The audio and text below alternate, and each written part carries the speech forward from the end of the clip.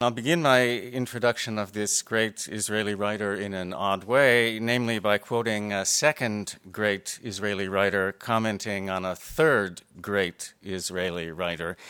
It's a pretty good club to be a member of. In his memoir, A Time of Love and Darkness, Amos Oz, that's the second writer, tells of his encounters with Shmuel Yosef Agnon, that's the third, the first, but I'm sure not the last, Israeli winner of the Nobel Prize for Literature. Oz says that he learned from Agnon, among other things, to cast more than one shadow. It's a great phrase and apt for describing the diversity of persons and gifts harbored in our speaker today in that chair. So he is first simply a great and justly celebrated novelist. I won't list the prizes he's won, that'd take a long time, or the more than 20 languages into which his work has been translated. I will note that in 2006 he won Israel's Brenner Prize, the highest Israeli literary honor there is for his novel A Pigeon and a Boy, which also won the National Jewish Book Award in this country. I'll also note the surprising and happy fact that readers actually buy his books. His first great work, The Blue Mountain, Hebrew is Roman Russi, is one of the 5 best-selling books in the history of Israeli publishing, and I love this combination of popularity and artistic excellence. It's really exhilarating. A thing that makes him unusual as a writer, you might call this a second shadow, is that he understands, i.e. understands artistically what many writers don't, namely that the world we live in is only in part a human world, and that understanding our world means being curious about the sentient beings we share it with, or could learn to share it with better. It's not accidental that there's a chapter in Beginnings, the book of biblical commentary, that's the occasion for today's event and that Meir will be reading from, that there's a chapter called The First Animal. It's not accidental that among his prizes is one invented for him called the Entomological Prize. I'll ask him about that later. And it's not accidental that what for me is the greatest passage in A Pigeon and a Boy is about the heroic and redemptive flight of a carrier pigeon. If you haven't read that book, then as soon as this event is over, you should rush out and get yourself a copy of it. The passage in question is about 2/3 of the way through, and it's as good as Melville on whales or tortoises and flat out amazing. Which would be enough shadows, surely, but here are 2 more. First, a writer is also a citizen, and when one is lucky, the writer is also a public intellectual, able to be articulate on matters of public concern. I haven't read the newspaper columns Meir has been writing for Yediot Achronot, but I have read a remarkable speech he gave in 2007, and I think that anyone of any political persuasion, and I'm sure there are lots of political persuasions here, who values plain speaking, the plain speaking that those who are capable of complex speaking know best how to create. I'm sure that anyone, therefore, will admire Shalev's voice here, of which I'm quoting Adam Keller's translation. I quote, "Mr. Prime Minister, you said that you are working for us. Well, you are fired. Mr. Defense Minister, you said that Nasrallah will never forget your name. Neither shall we. But the urgent need for a vision to guide us to a better future is something which your successors will have to address, not you. From you, we expect and demand just this: go home, goodbye." Finally, at least for our purposes, and skipping over Meir's children's books and his interest in jeeps and motorcycles, he's a terrific biblical commentator. That's not so easy. There are so many commentators who've come before, so many voices swirling around that it's hard to find one's own voice. But Shalev's voice is distinctive, commonsensical, tenacious, discriminating, comradely. He has a genius for asking simple questions and a relentless and thoughtful stubbornness in answering them. He brings to his task a novelist's insight into narrative and character, but he never yields to the novelist's temptation, never, that is, imagines that he himself has written the biblical text, always has his eye, and maybe more importantly, his ear, attentively focused on the text before him. Please join me then in welcoming Meir Shalev, in whom all these shadows, or all these modes of illumination as well, since light and shadow are inextricably linked, in whom all these lights and shadows happily coexist.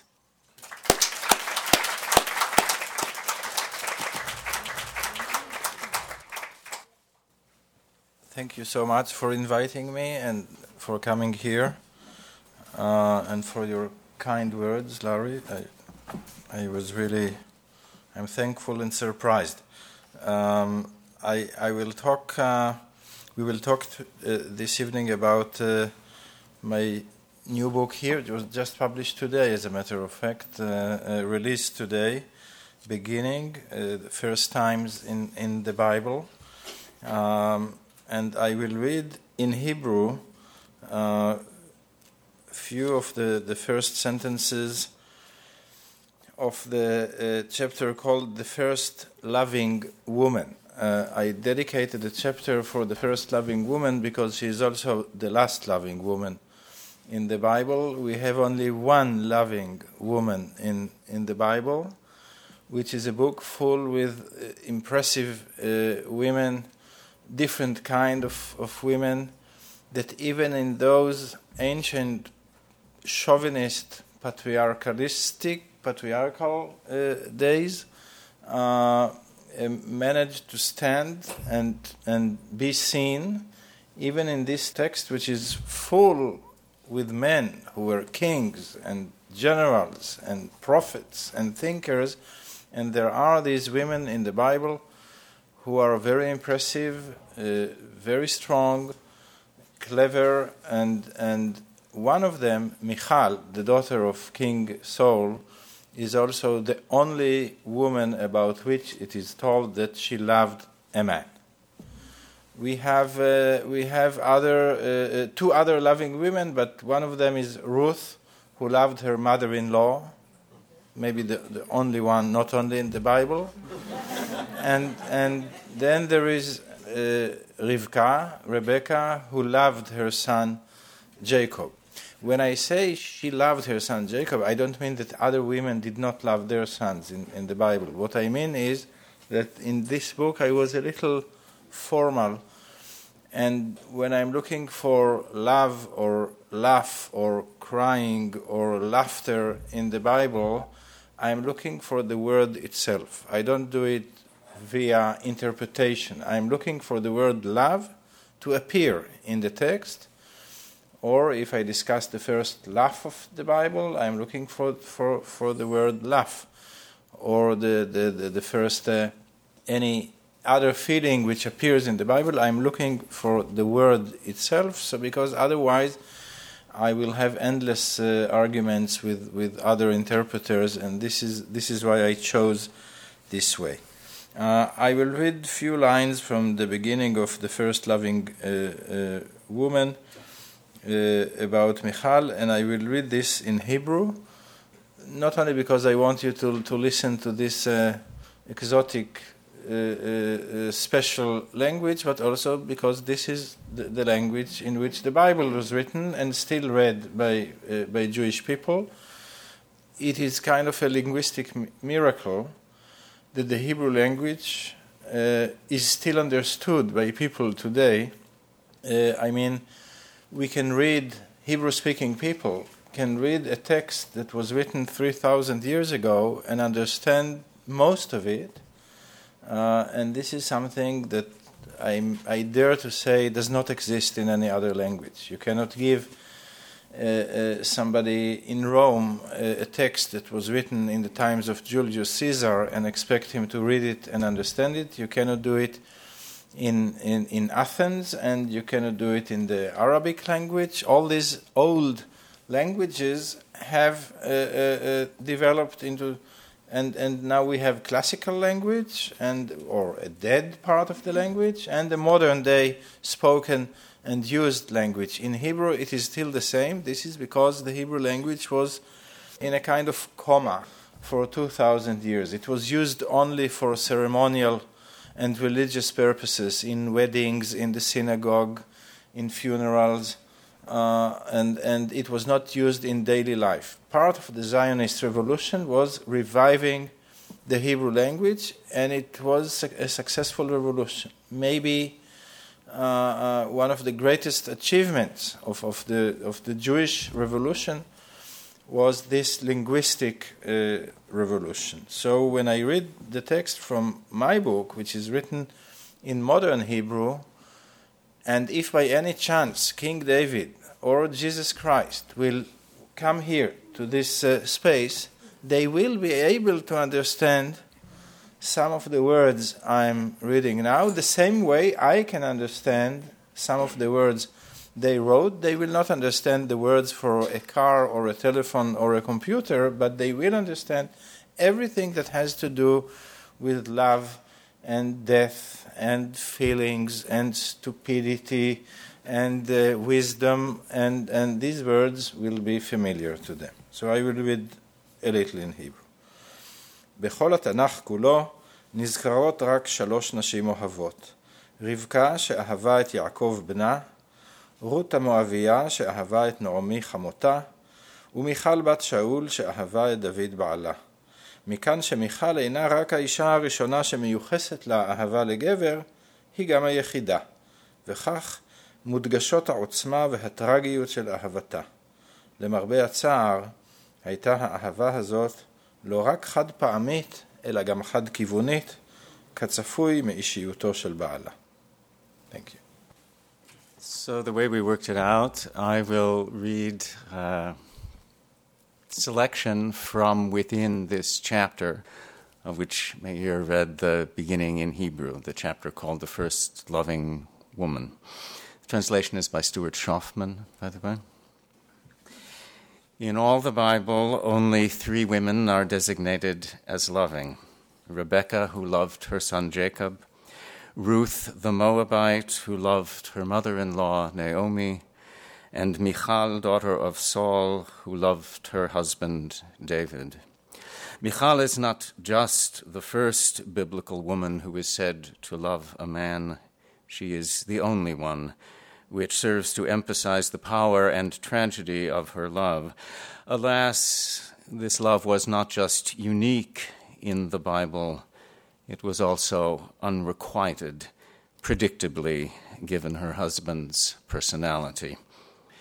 David, it will be recalled, was good-looking, smart, a military hero and musician, and God was with him. But he had another quality not explicitly pointed out in the text, but apparent from the story. He was a much-loved person. More precisely, he was the most beloved person in the Bible.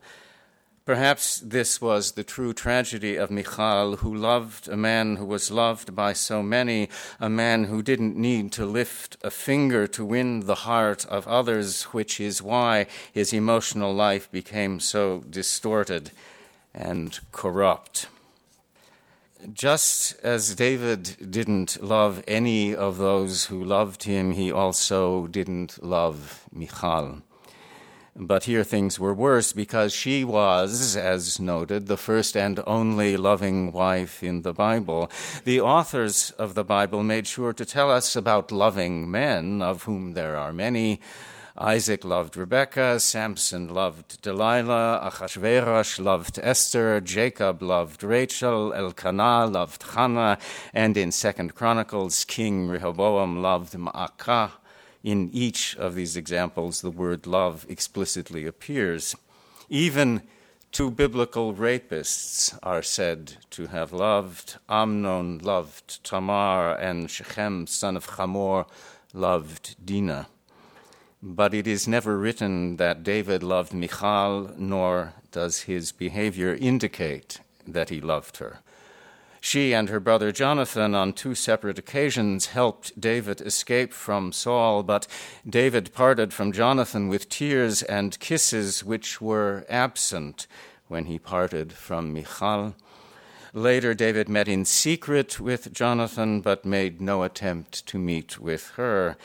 If he had wanted to, he would have found a way. He had already pulled off greater feats of daring, and when her father gave her to another man, he did not object or protest. According to one version, David won Michal as a prize for his victory over Goliath. By another version, she was given in exchange for a unique bride price, 100 Philistine foreskins.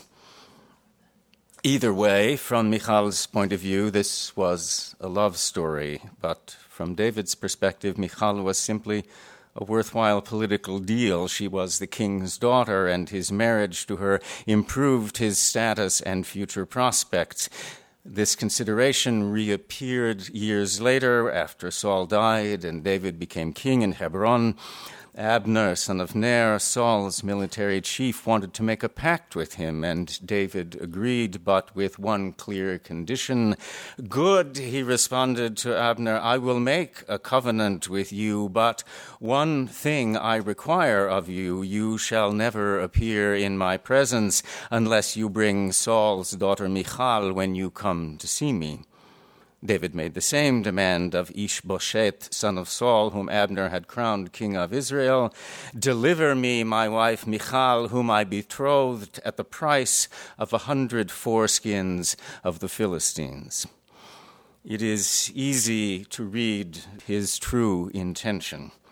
David insists on getting Michal back because a deal is a deal. He does not speak of love, but instead cites the fact that he had fulfilled the terms of the agreement he had made with her father Saul. He demands her return to show that he is Saul's heir and that the remnants of Saul's house have bent to his will. And Michal is indeed returned to David, the man she loved.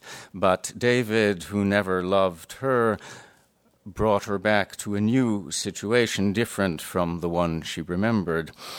Their forced separation several years earlier was a dramatic scene of betrayal, danger, and love. Saul sent assassins to murder David, and Michal saved him. She lowered a rope or a sheet from their bedroom window and held onto it while David climbed down. He continued on his way as she stood at the window, watching him disappear in the distance. He married more women, and she was left holding the sheet, waiting for the day she could again spread it over their bed.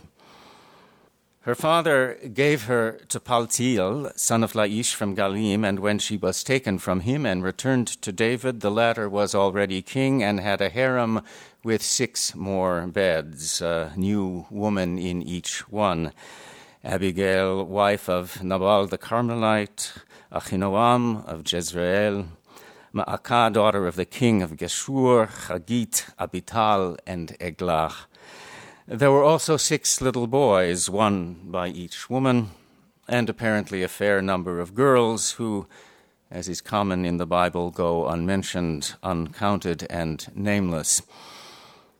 The big blow-up was not long in coming. It erupted on an especially important and festive occasion, the day that David brought the Ark of God to Jerusalem. David, wearing a linen ephod, a priestly garment, danced with great vigor before the Ark of his God, and, I quote, "Michal, Saul's daughter, looked through a window and saw King David leaping and dancing before the Lord, and she despised him in her heart." From a window she had once watched him escape and disappear. From a window she looks again now. This is how she is used to seeing him, then disappearing, now leaping and dancing in front of all the people. She did not like either sight. After the ceremonies and celebrations, David came home and Michal went out to meet him. She did not come out to congratulate him, but to express contempt and criticism for his wild leaping and dancing, which she saw as conduct unbecoming his kingly status. It is clear to the reader that this wasn't the real reason, and surely not the only one. Michal seized the opportunity to pay him back and heap her bitterness upon him. This was a unique conflict, one of Israel's finest. Not the conflict of priest and prophet or general and king, but the conflict of man and wife. These two were king and queen, each endowed with a sharp tongue, and they also had an excellent author, the envy of any literary hero. Michal was not of the common people. She was a king's daughter, polished in speech, and she made sure to address her noble husband in the third person, which in these circumstances amplified her disdain. How glorious was the King of Israel today, she said, her voice soft and measured and precise, who uncovered himself today in the eyes of the maidservants of his servants, as one of the low fellows shamelessly uncovers himself. The choice of the verb uncover is not coincidental. It recalls the story of Noah, who after the flood got drunk and he lay uncovered inside his tent, in other words, stripped of his clothes. It is very likely that Michal meant that David's nakedness was shamelessly exposed as he danced before the ark of God. Indeed, the Hebrew verb to uncover appears in the Bible any number of times to connote nakedness and also illicit sexual relations, including incest. The garment worn here by David is also of significance, the linen ephod, the upper garment worn by priests. Its mention in this story brings to mind the verse in Exodus 28, wherein the priests are commanded to wear trousers under this ephod, specifically to prevent such indecent exposure, to cover their nakedness. It is also likely that Michal had a special aversion to this type of uncovering, to the exposure of the body at moments of religious fervor, because her father Saul had done the same thing.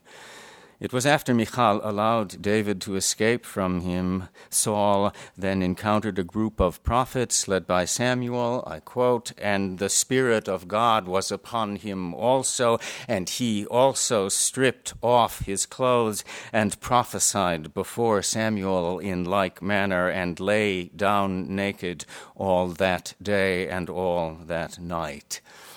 In the case of her father, this is written explicitly, and it may well be that Michal feared seeing her husband in a similar state. Either way, David was no nitwit. He answered Michal with the same sharp mockery she had directed at him.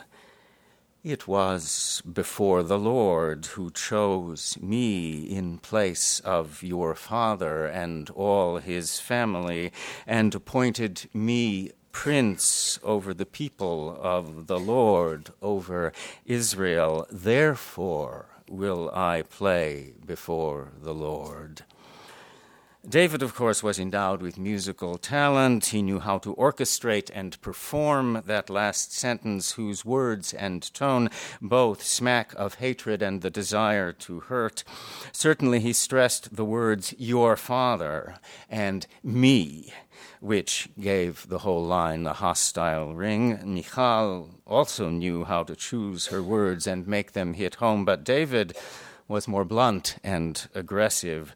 He was quick to include her family and parents, as warring couples are wont to do. Like her, he showed the ability to apply the poison in just the right dosage. "I will make myself yet more contemptible than this," he continued, "and I will be abased in my own eyes.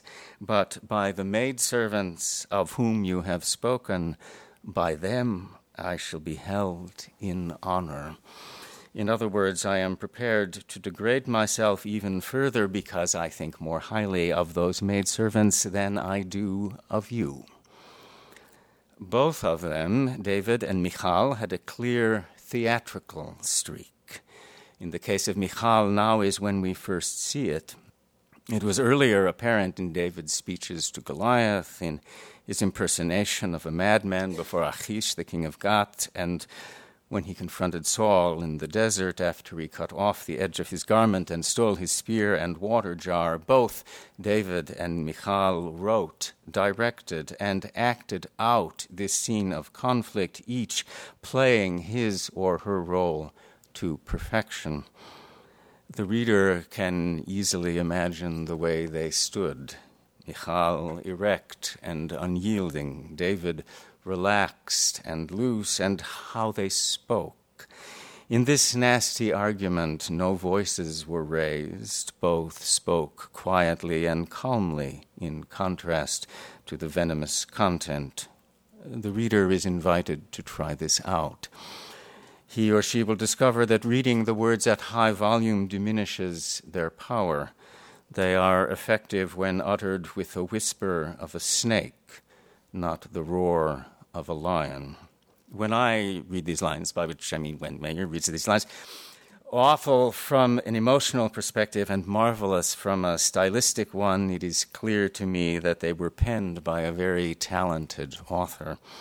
It might be the same person who wrote the dialogue between Judah and Tamar in Genesis 28 and the deliberations of the servants of the elderly David 30 years hence in the matter of the attendant brought to him to make him warm.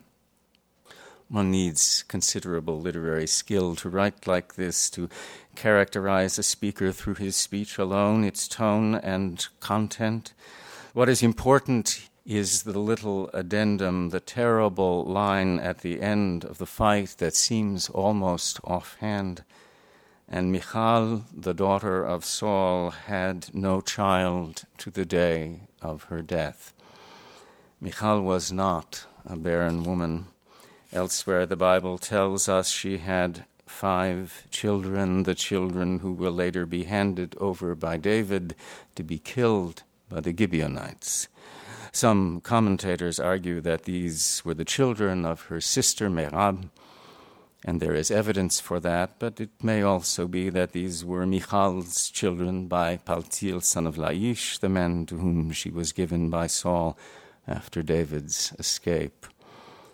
There are those who say that Michal was punished by God, who closed up her womb for her effrontery when the ark of God was brought to Jerusalem.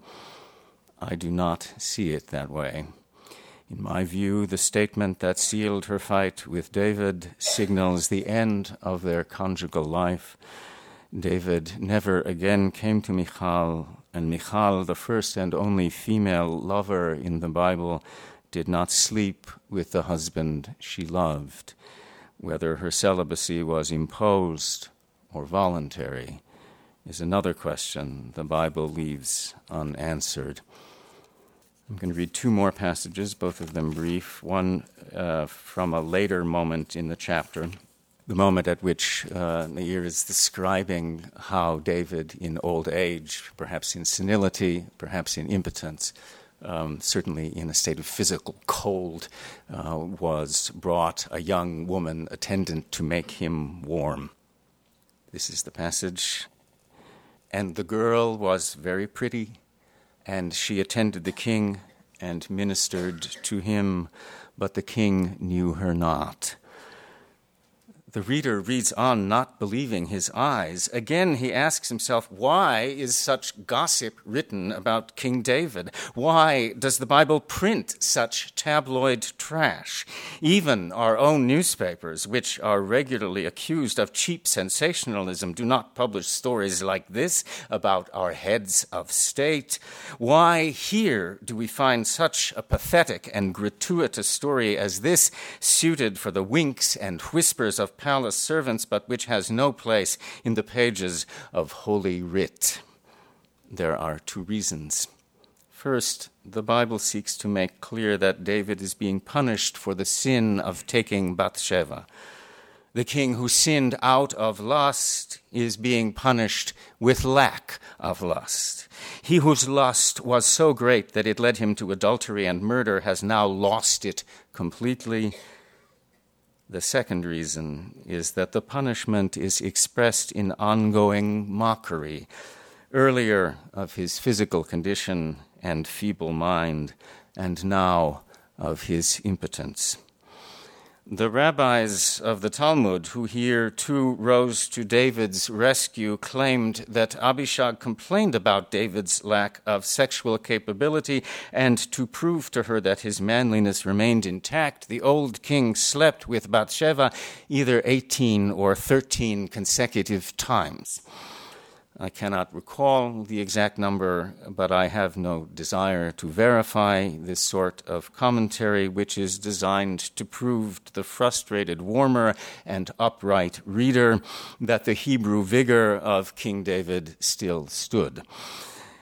I therefore prefer the Jewish joke of a later era, wherein after David's death, Abishag goes home, where beside the well of Shunem she is asked by her girlfriends how it went in the big city and the palace of the king.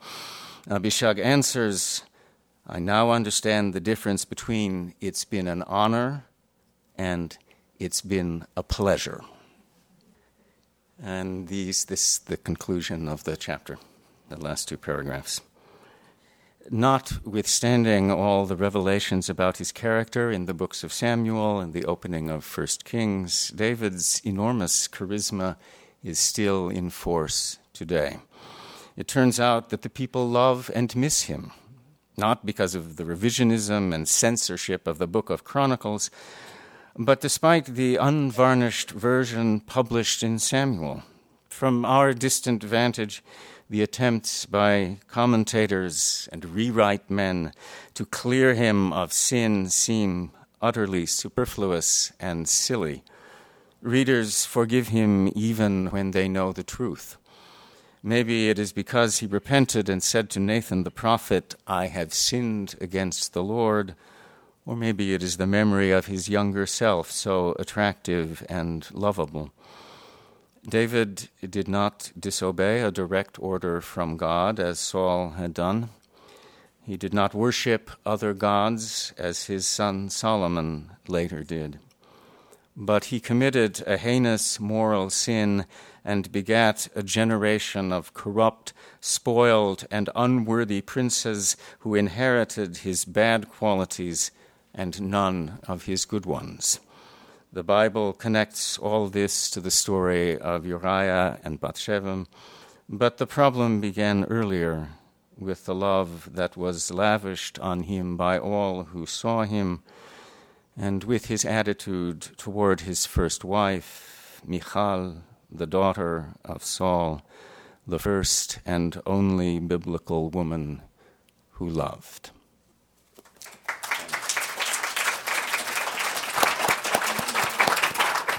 It's amazing. I want to thank you for a beautiful reading.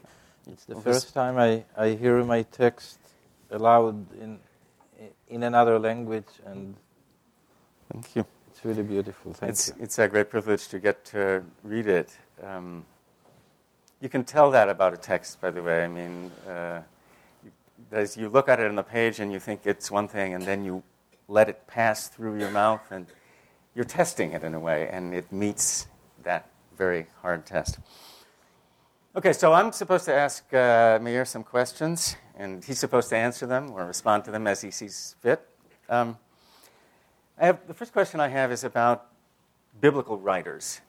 You say very praising things about the writer who wrote the scene that you described, the encounter between David and Michal. But there are other biblical writers you really don't like very much at all. At one point you refer to the writers of you refer to the book of Chronicles itself. You say, the people who devised and wrote this bad book, which one might call the Soviet Encyclopedia of the Jewish People. And what I'm wondering is, am I right in thinking that you see the Bible as put together by a bunch of writers, some telling one story and some another, some of them good and some of them just flat out lousy? Is that the way you see it? Well, in the case of Chronicles, this is not a matter of lousiness. It's not that they are bad writers, but their motivation should not be praised, because what Chronicles tries to do is to erase and whitewash all the sins of David as described in the book of Samuel. Now, the author of Chronicles, who wrote his book hundreds of years after the author of Samuel, thought that he will give the last version of the history of David, and he will eternalize him as a just king, without knowing that the later editors of the Bible will give us both versions. So in the book of Chronicles, you don't find the sin of Uriah and Bathsheba, and you do not find the rebellion of Absalom, and you don't find the rape of Tamar, the daughter of David, by her half-brother, and you don't find the murder of Absalom by his brother Amnon. All the stains on the talit of David are removed in the dry cleaning of Chronicles.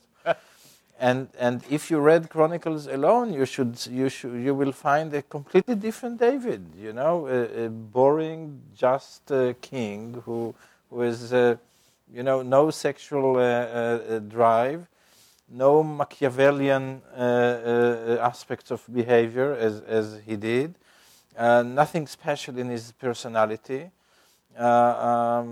Luckily, we can read both versions today, criticize one or criticize both, or praise one or both, but still we have a possibility to compare. And the interesting thing is that in the test of generations, in the test of time, it is interesting politically to see that even though we know that King David was not a just person the way Chronicles tries to present him, he still is beloved and cherished by Jewish people till today. This is unbelievable.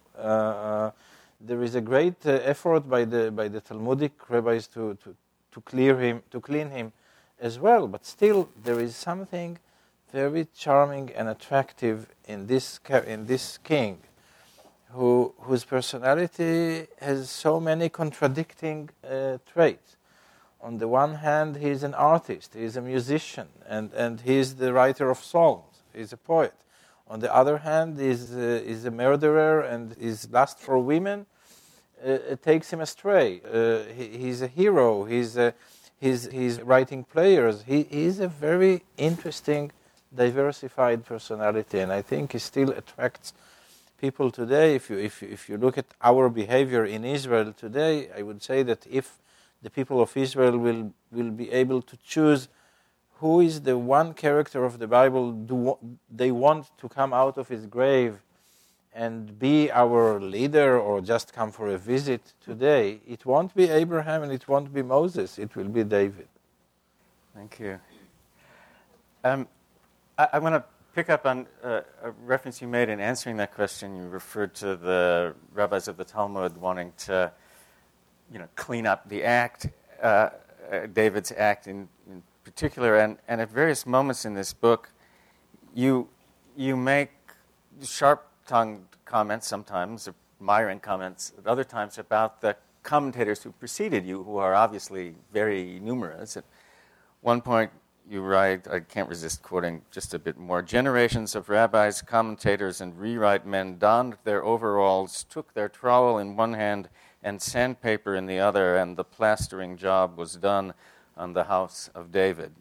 What I want to ask you is, you're reading some of these commentators who preceded you, and some of them are helping you, and some of them are getting in your way. Is that? No, some I appreciate a lot, and I think they have beautiful interpretations. For example, if you take the interpretation of Rashi, not a Talmudic rabbi, of course, but much later, but the greatest interpreter of the Bible, Rashi, for example, tried to explain the fact that Isaac, the son of Abraham, got married only at the age of 40. You know, a Jewish bachelor of 40 years old is something that even today attracts a lot of attention from the family, the relatives, from the neighbors, from everybody is talking about it. How come Isaac waited 40 years to be married? And Rashi says 1,000 years before Sigmund Freud, he says that Isaac was not able to love a woman, but only after his own mother died. This is something very interesting. This, I think, is a work of a genius. He doesn't interpret one unclear word, old Hebrew word in the Bible. It interprets a personality of a character. On the other hand, when I see interpreters whose main target, whose main purpose of working is to make the biblical heroes nicer and better than what the Bible describes them, this is when I become suspicious, because I know this kind of spokesman in modern-day politics as well, and I don't like to find them in the Bible. You know, they should be pointed out. Mm-hmm. Thank you. I would love to pursue this, but there's a question I want to ask that comes out of a conversation we had earlier, and besides, I promised I was going to ask you about it. What's the story about the entomological prize you won for your work? Well, when I just said that Isaac got married at the age of 40, and I published my first novel at the age of 40, which means I never wanted to become a writer as a child. You quoted Amos Oz in A Story of Love and Darkness. Mm-hmm. He describes in this great book that at the age of 5 he already wrote a little note saying, Amos Klausner, this was his name then, a novelist or a writer, and he put it on the door of his room when he was a child. If I had done the same, I would write Meir Shalev, an entomologist or a zoologist, and put on my door, because I didn't want to become a writer. We have enough writers in our family. I wanted to become a zoologist. And I was raising at home since the age of 6 spiders and scorpions and snakes and butterflies and caterpillars and all kind of little creatures. My father was horrified. My mother encouraged me, and I really wanted to become a zoologist. And I did not become a zoologist, but till today, animals from all sizes and classes are in my books.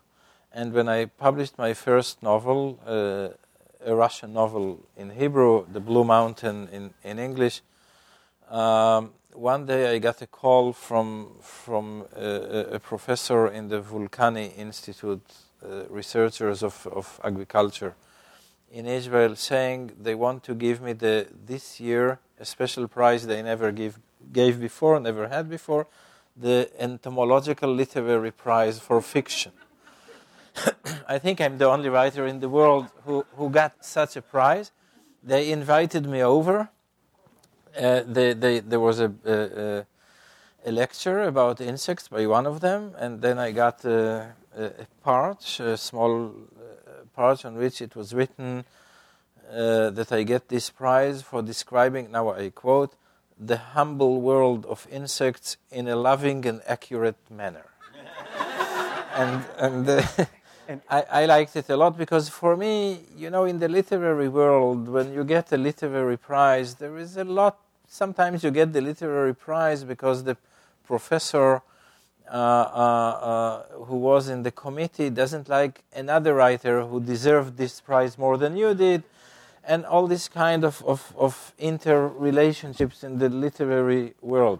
But when you get a literary prize from Entomological Society, it means you really deserve it. You know? Which were the insects you had described? I mean, all kind of...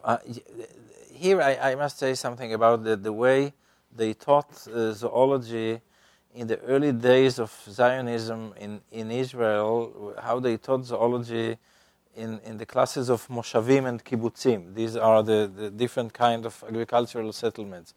The schools were so ideological at this time that even the world of nature was judged politically and ideologically. So in the book, one of the books of zoology from these days, there was the sentence for the pupils: when you go to the field, when you meet a mammal, an insect, or a reptile, ask him, are you a friend or a foe?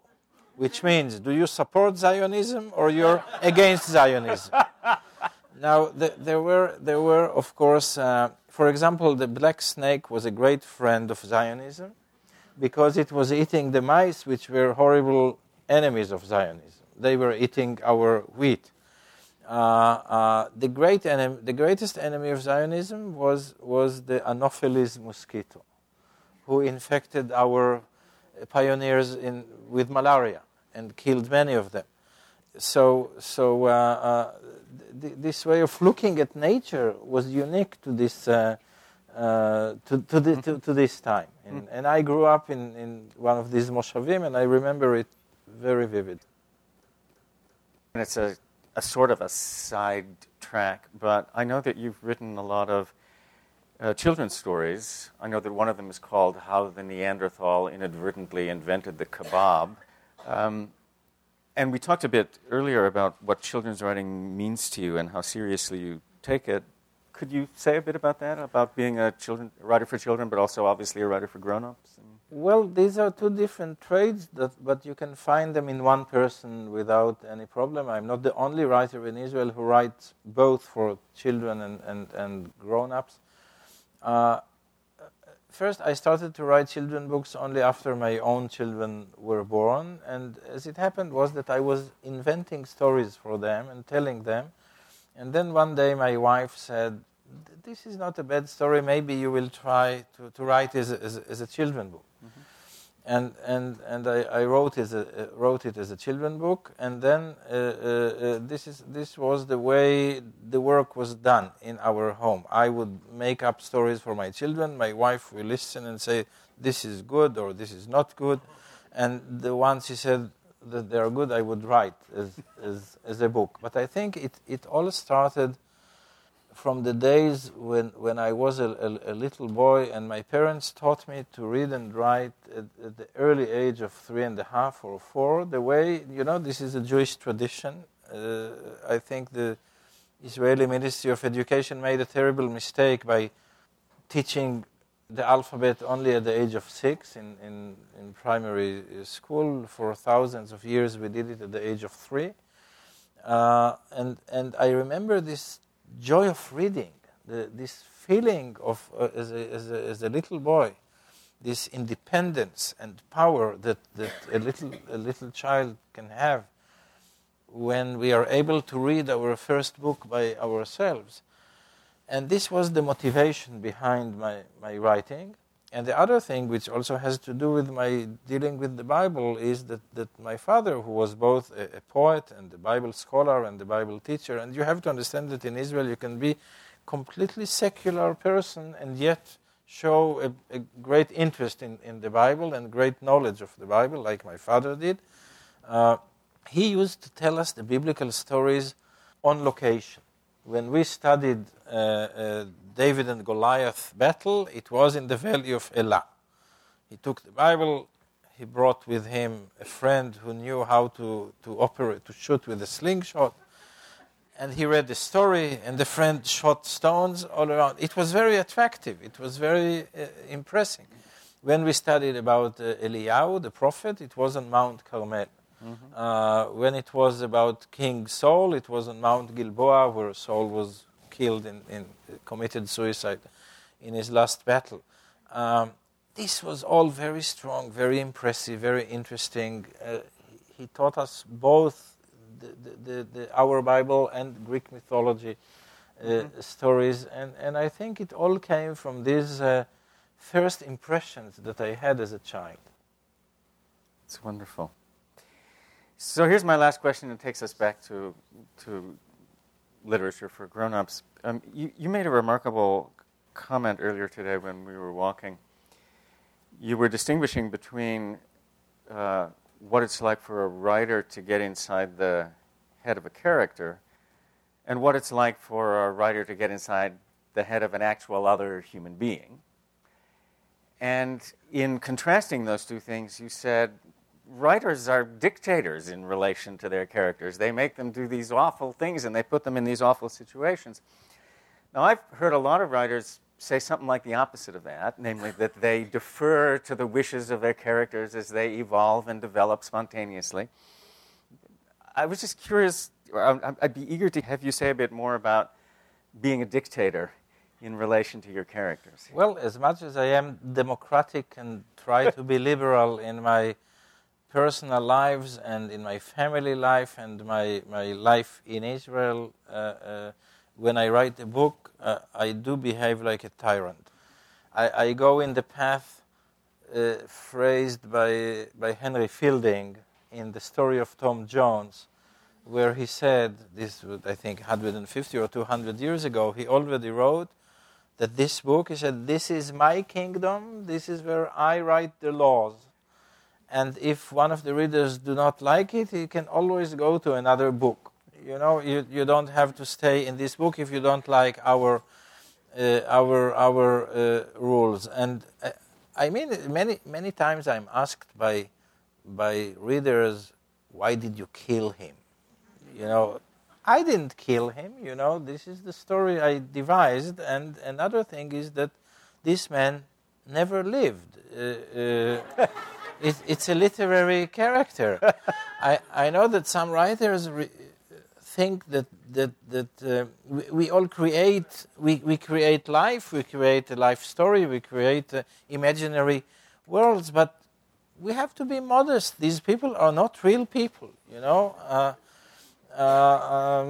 We have to remember where we are, and the sorrow or the pain of a real person are far greater than the destiny that sometimes we write for an imaginary character. So many characters in my novels, and so it happens in other novels as well, do suffer disasters and pains, and some know happiness, and this is all. It's all coming from our imagination. But when there is a writer involved, the reader has an address. He can ask the person responsible. When it happens in real life, we don't know whom shall we ask about things that happen to us. If you are a believer, you can ask God. He doesn't always respond. If you are not, then you can invent your own theories of how things happening. Thank you. Well, I thank you very much. It was a pleasure to talk to you.